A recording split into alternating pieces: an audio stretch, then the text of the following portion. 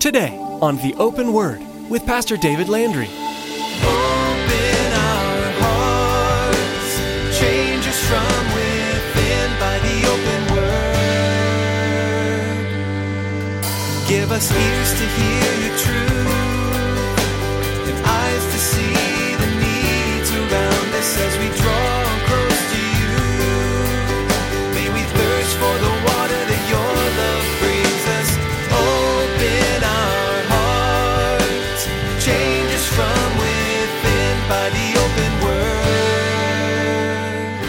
Forever we will be with the Lord.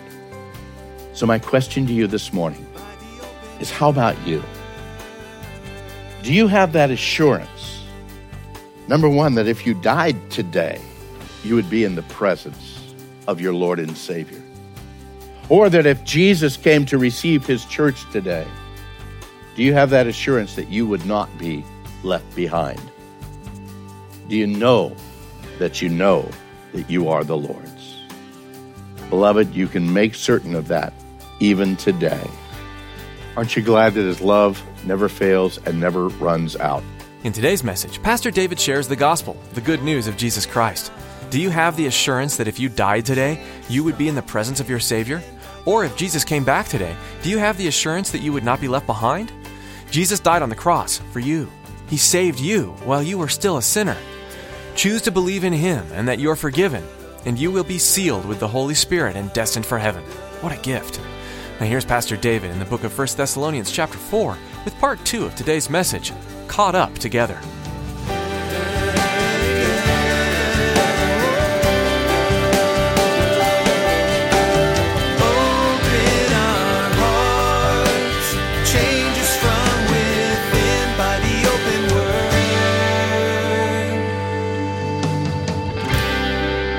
Now, I'm going to give you something weird. This isn't biblical, but it's an understanding that I have. It kind of helps me understand. There's no Timexes in heaven. There's no Rolexes even. There's no time in heaven. I believe for those that have passed away, it's already a done deal. It's done. We are confined by time. We wait day after day after day until the culmination of all that God has planned.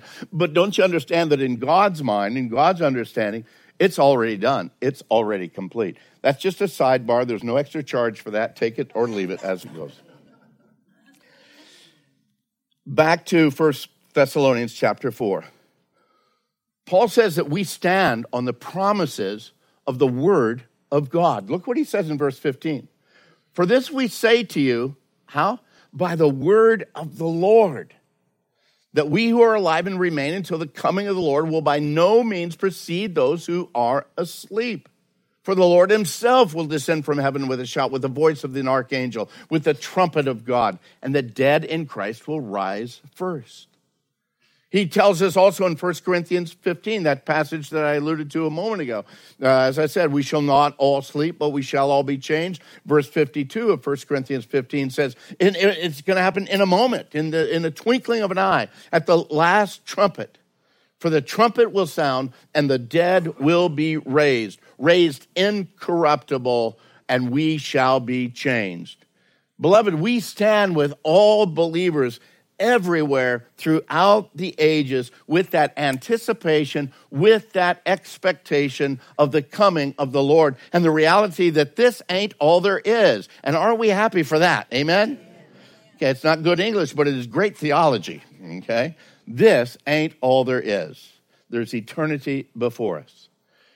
Rather you believe in the rapture of the church or not, it's not going to keep it from happening to you. Trust me, when the trumpet sounds and you go airborne, you'll believe in the rapture, okay? But seriously, there's a lot of people that don't believe in the rapture, and I understand that. It's not a salvation issue, and they don't believe that the Bible really clearly speaks of the rapture. It doesn't use the word rapture, but the Bible doesn't clearly speak of the Trinity. There's a lot of places that we bring the inference, the understanding of it. They don't believe that there is going to be this catching away of the church before or separate from the second coming. They believe that the second coming and the taking of the saints together is all one event. But I would ask you, if you would this morning, to bear with me for a moment. Listen honestly and try to listen without prejudice for a moment. Because I do believe that the Bible very clearly speaks of the rapture from Genesis to Revelation. Now, first of all, let's look again at what Paul says right here in 1 Thessalonians chapter 4. Look down in verse 16. For the Lord himself will descend from heaven with a shout, with the voice of the archangel, with the trumpet of God, and the dead in Christ will rise first. Then we who are alive and remain shall be what? Caught up together with them in the clouds to meet the Lord in the air. And thus we shall always be with the Lord. So you need to ask yourself two questions if you're honestly desiring to know, is there really and truly a rapture? Number one, does Paul ever use the word rapture? And then number two, in the instance which Paul speaks of here, is it any different than what we know biblically of what the second coming of Christ is going to happen, what's going to happen at the second coming? First of all, let's look at the word rapture. In verse 17, Paul says, we who are alive and remain shall be caught up together. The very phrase, caught up, is what I want you to focus on. The Greek word that's used here is harpazo.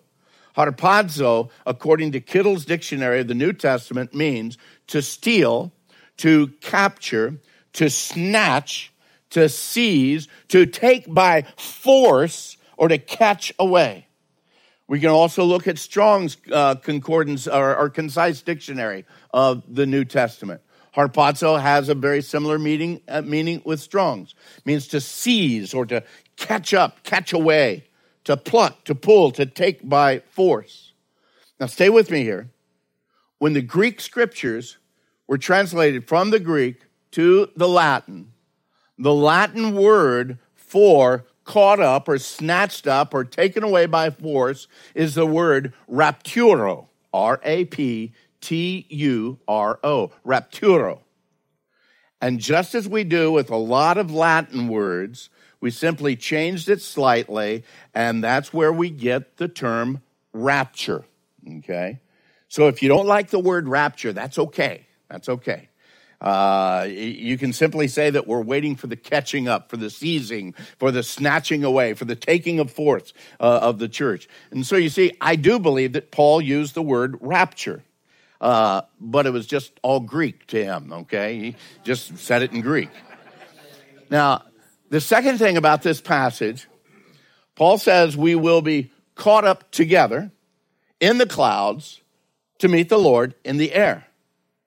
Now, if you think that this is a clear and a parallel picture of what we know about the second coming of Christ, then there's some scriptures that you need to either read or reread.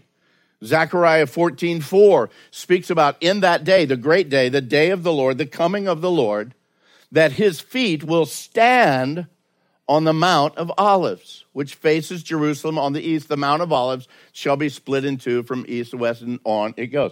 Now, when he comes, it's not going to be in the air. He's going to come all the way down. He's going to stand. Such passages as this. In that same Zechariah passage, down a little bit further in verse 5 of chapter 4, he says, thus the Lord my God will come, and all of the saints with him.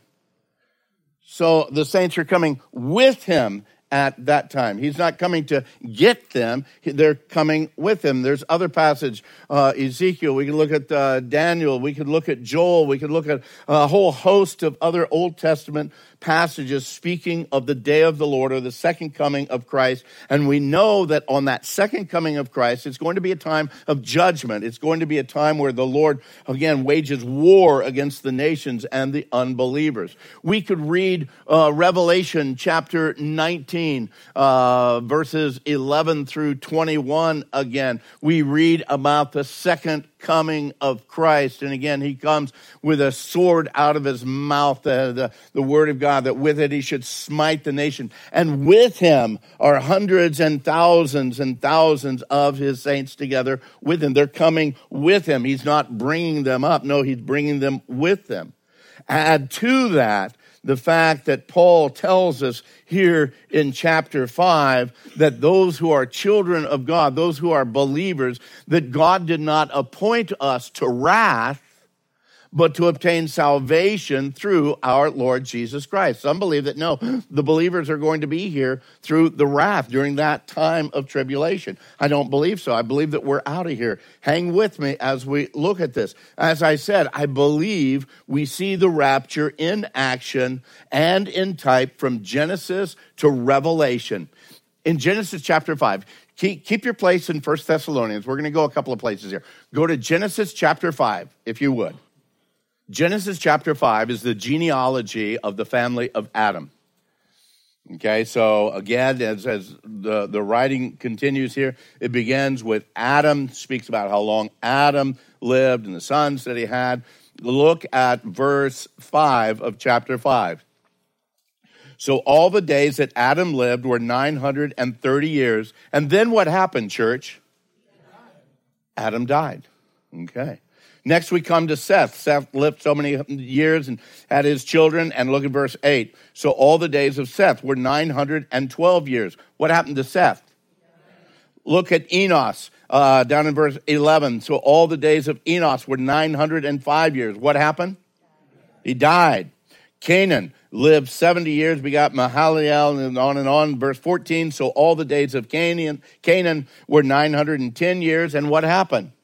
He died.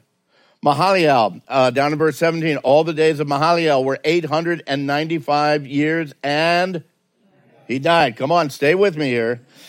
Jared, verse 18, down in verse 20, so all the days of Jared were 962 years. What happened? He died. And then we get to Enoch, in verse 21, down in verse 23, so all the days of Enoch were 365 years, and he died. No, that's not what happened. What does it say about Enoch? Enoch walked with God, and suddenly he was not. For somebody murdered him? For somebody killed him? God took his life? No, what does it say? God took him. God took him. Now, we can go on, and the rest of these guys, they died, and he died, and he died, and he died. Even Noah died eventually. But Enoch did not die. We look at this, for he was not, for God took him. Now, are you ready for this? Once again, according to Strong's Concise Dictionary, this time of the Hebrew Bible, the word took in the Hebrew is lakach. Now, it means to take, to carry away, to be drawn, or to fetch. It also has the meaning to seize, to take away, or to take up. Now, you may or may not agree with me, but I believe that the Bible clearly speaks that Enoch was raptured into the presence of the Lord. Now, just hold on to that thought for a moment, if you would. You don't need to turn there, but most of you understand and remember in 2 Kings chapter 2, a prophet by the name of Elijah. Did Elijah die? No, Elijah did not die. The Word of God tells us that Elijah went up by a whirlwind into heaven. And I believe that this, again, was a form of being caught up to meet the Lord in the air. Now let's go to the back of the book. Remember, I said from Genesis to Revelation. Let's look back in Revelation. If you're hanging with me and you're still open and trying to understand for sure without a preconceived notion, please keep your mind open to the Word of God and what the Word of God shows us. At the beginning of the book of Revelation, we read John's words of the vision that he saw in that day. The first 3 chapters of this book, again, John's vision and then the messages to the 7 churches. During this first 3, as he's giving these, we see that John is there. God is showing him, Jesus is speaking these messages to the churches. At the end of the message to the 7 churches, at the end of chapter 3, guess where we go from there? chapter 4. It just makes sense, right? Okay, so we go to chapter 4, but we see that suddenly things change. Suddenly things change. John writes to us in chapter 4, after these things I looked, and behold, a door standing open in heaven. And the first voice which I heard was, what? Like a trumpet speaking to me and saying, come up here, and I'll show you things which must take place after this. And immediately, I was in the Spirit, and behold, a throne set in heaven, and one sat on the throne. Paul tells us in 1 Thessalonians that at the Lord's coming for the church, that there will be the voice of the archangel, there will be the trumpet of God, the dead in Christ will rise first, and then we which are alive and remain shall be caught up together with them in the clouds to meet the Lord in the air. Now, John writes here in chapter 4 of Revelation, the first voice which he heard was like a trumpet speaking to me, come up here. And again, that word translated, same idea, to spring up, to come up, to go up, to arise, to ascend. You may feel that I'm stretching the point here, but the fact is that there is a definite change that's taking place at this point as the Lord shows him the things which must take place after this. What is that after this? I believe it's after the church age. After the time of the work of the church, after our time is done, something amazing is going to happen. We see in this transition here of chapter 4, John is called to come up here. Beloved, I believe that it's a type, it's a shadow, it's an inference of the rapture, the catching up, or the snatching away of the church. It says that immediately John was in the Spirit. Immediately, he was in the Spirit and in the heavenlies, at the throne room of God, and in the presence of the one who was, who is, and who is to come. Now, not to confuse you, hang on here, but to draw more of the pieces together. 1 Corinthians 15, we've already alluded to it before, but Paul speaks about that event in 1 Corinthians 15 as happening in a moment, in the twinkling of an eye, at the last trumpet. Paul speaks in a moment, the twinkling of an eye, at the last trumpet. In Revelation, John says, talks about the trumpet. He's called to come up here, and he says that the change took place immediately. Then in Revelation, chapters 4 and 5, we have just this continual time of worship, just this continual time of praise and worship at the throne room of God. Just an amazing time of worship. Thousands upon thousands of hundreds of thousands lifting up their voices. And then we move from chapter 5 of Revelation to chapter 6 through 18. 6 through 18. And in chapters 6 through 18, we see a tremendous amount of events going on. We see that 7-year period of God's wrath being poured out upon the earth. We move from the opening of the 7 seals of the scroll to the marking of the 144,000 children of Israel that are sealed by God for redemption, to the sounding of the 7 trumpets, the 2 witnesses, the 7 bowl judgments, the scarlet woman, the beast, and this continual, this unrelenting worldwide destruction and tribulation as God pours his wrath upon the earth. And catch this, and yet in none of this do we read of the church. Not until chapter 19. In chapter 19, now there's a multitude of reasons I feel that during that 7 years of tribulation, that's what we find in Revelation chapter 6 through 18. I believe that during that 7-year tribulation, the church is with Jesus celebrating the wedding supper of the Lamb. Here's one thing, it's extra biblical. It's extra biblical, but did you know that in the first century, Jewish weddings lasted for 7 days? 7 days.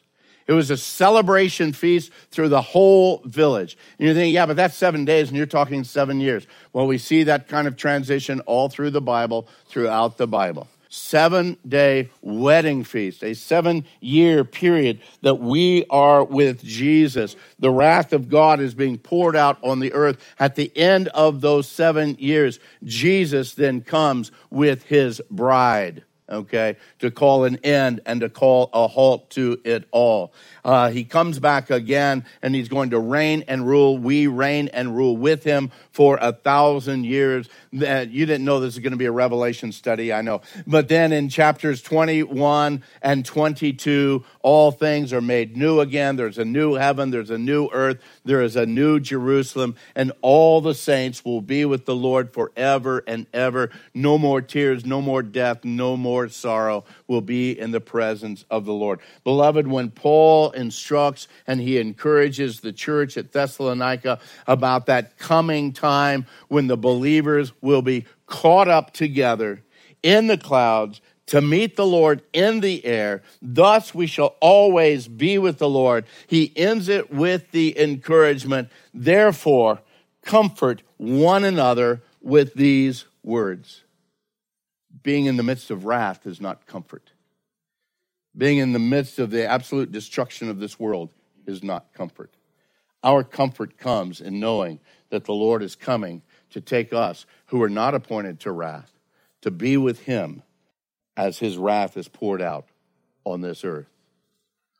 The comfort that we have is the reality that for those of us who know Christ, we're going to have a great reunion day with those loved ones who have known Christ and who are now in his presence. It's the comfort that allows us to have sorrow even with hope, both of them together. Speaking of his father's death, Franklin Graham stated, well, the day of my father's passing has come. And while I miss him and my mother dearly, I take great comfort in knowing I will see them again. For those of you who have lost loved ones who know the Lord, is it sorrow? Absolutely. It's heartbreak.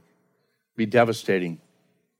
But you know what? We don't sorrow as those who have no hope, because there's coming, once again, that great reunion day. Amen? That great reunion day when the Lord will draw all of his saints together in that great wedding feast of the Lamb, and forever we will be with the Lord. So my question to you this morning is, how about you? Do you have that assurance, number one, that if you died today, you would be in the presence of your Lord and Savior? Or that if Jesus came to receive his church today, do you have that assurance that you would not be left behind? Do you know that you are the Lord's? Beloved, you can make certain of that even today. Aren't you glad that his love never fails and never runs out? Amen? Amen. Amen. When's all this going to take place? Soon.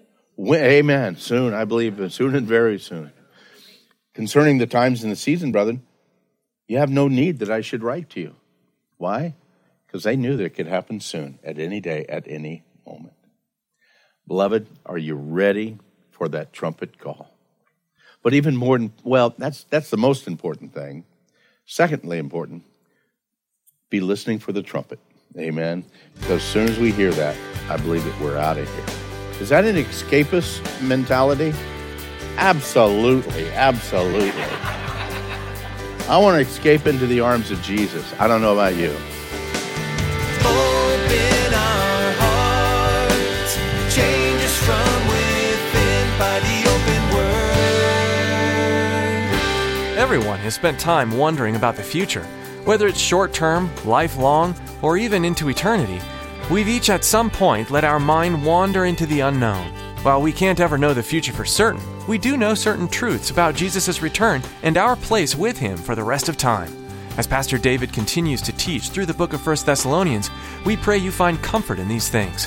We also pray that you know where you're going to spend eternity. Have you made a decision to follow Jesus with your whole life? If not, we'd be honored to tell you more or to pray with you as you take that step. Please give us a call at 520-836-9676. That's 520-836-9676. We'd encourage you to also find and begin regularly attending a local church, one that teaches God's Word and practices what they learn. With that in mind, Pastor David has an invitation for you. Hey, again, thanks, Chris. I would love to be able to meet you in person and include you in the weekly worship services here at Calvary Chapel of Casa Grande. We meet every Saturday, Sunday, and Wednesday. We spend time in the Word and in prayer and in worship. Be sure to stop me after the service and introduce yourself. Visit theopenword.com for more information and to find the service times. Just follow the links to our church homepage. I look forward to seeing you there. Thanks, Pastor David, and thank you for tuning in today to The Open Word.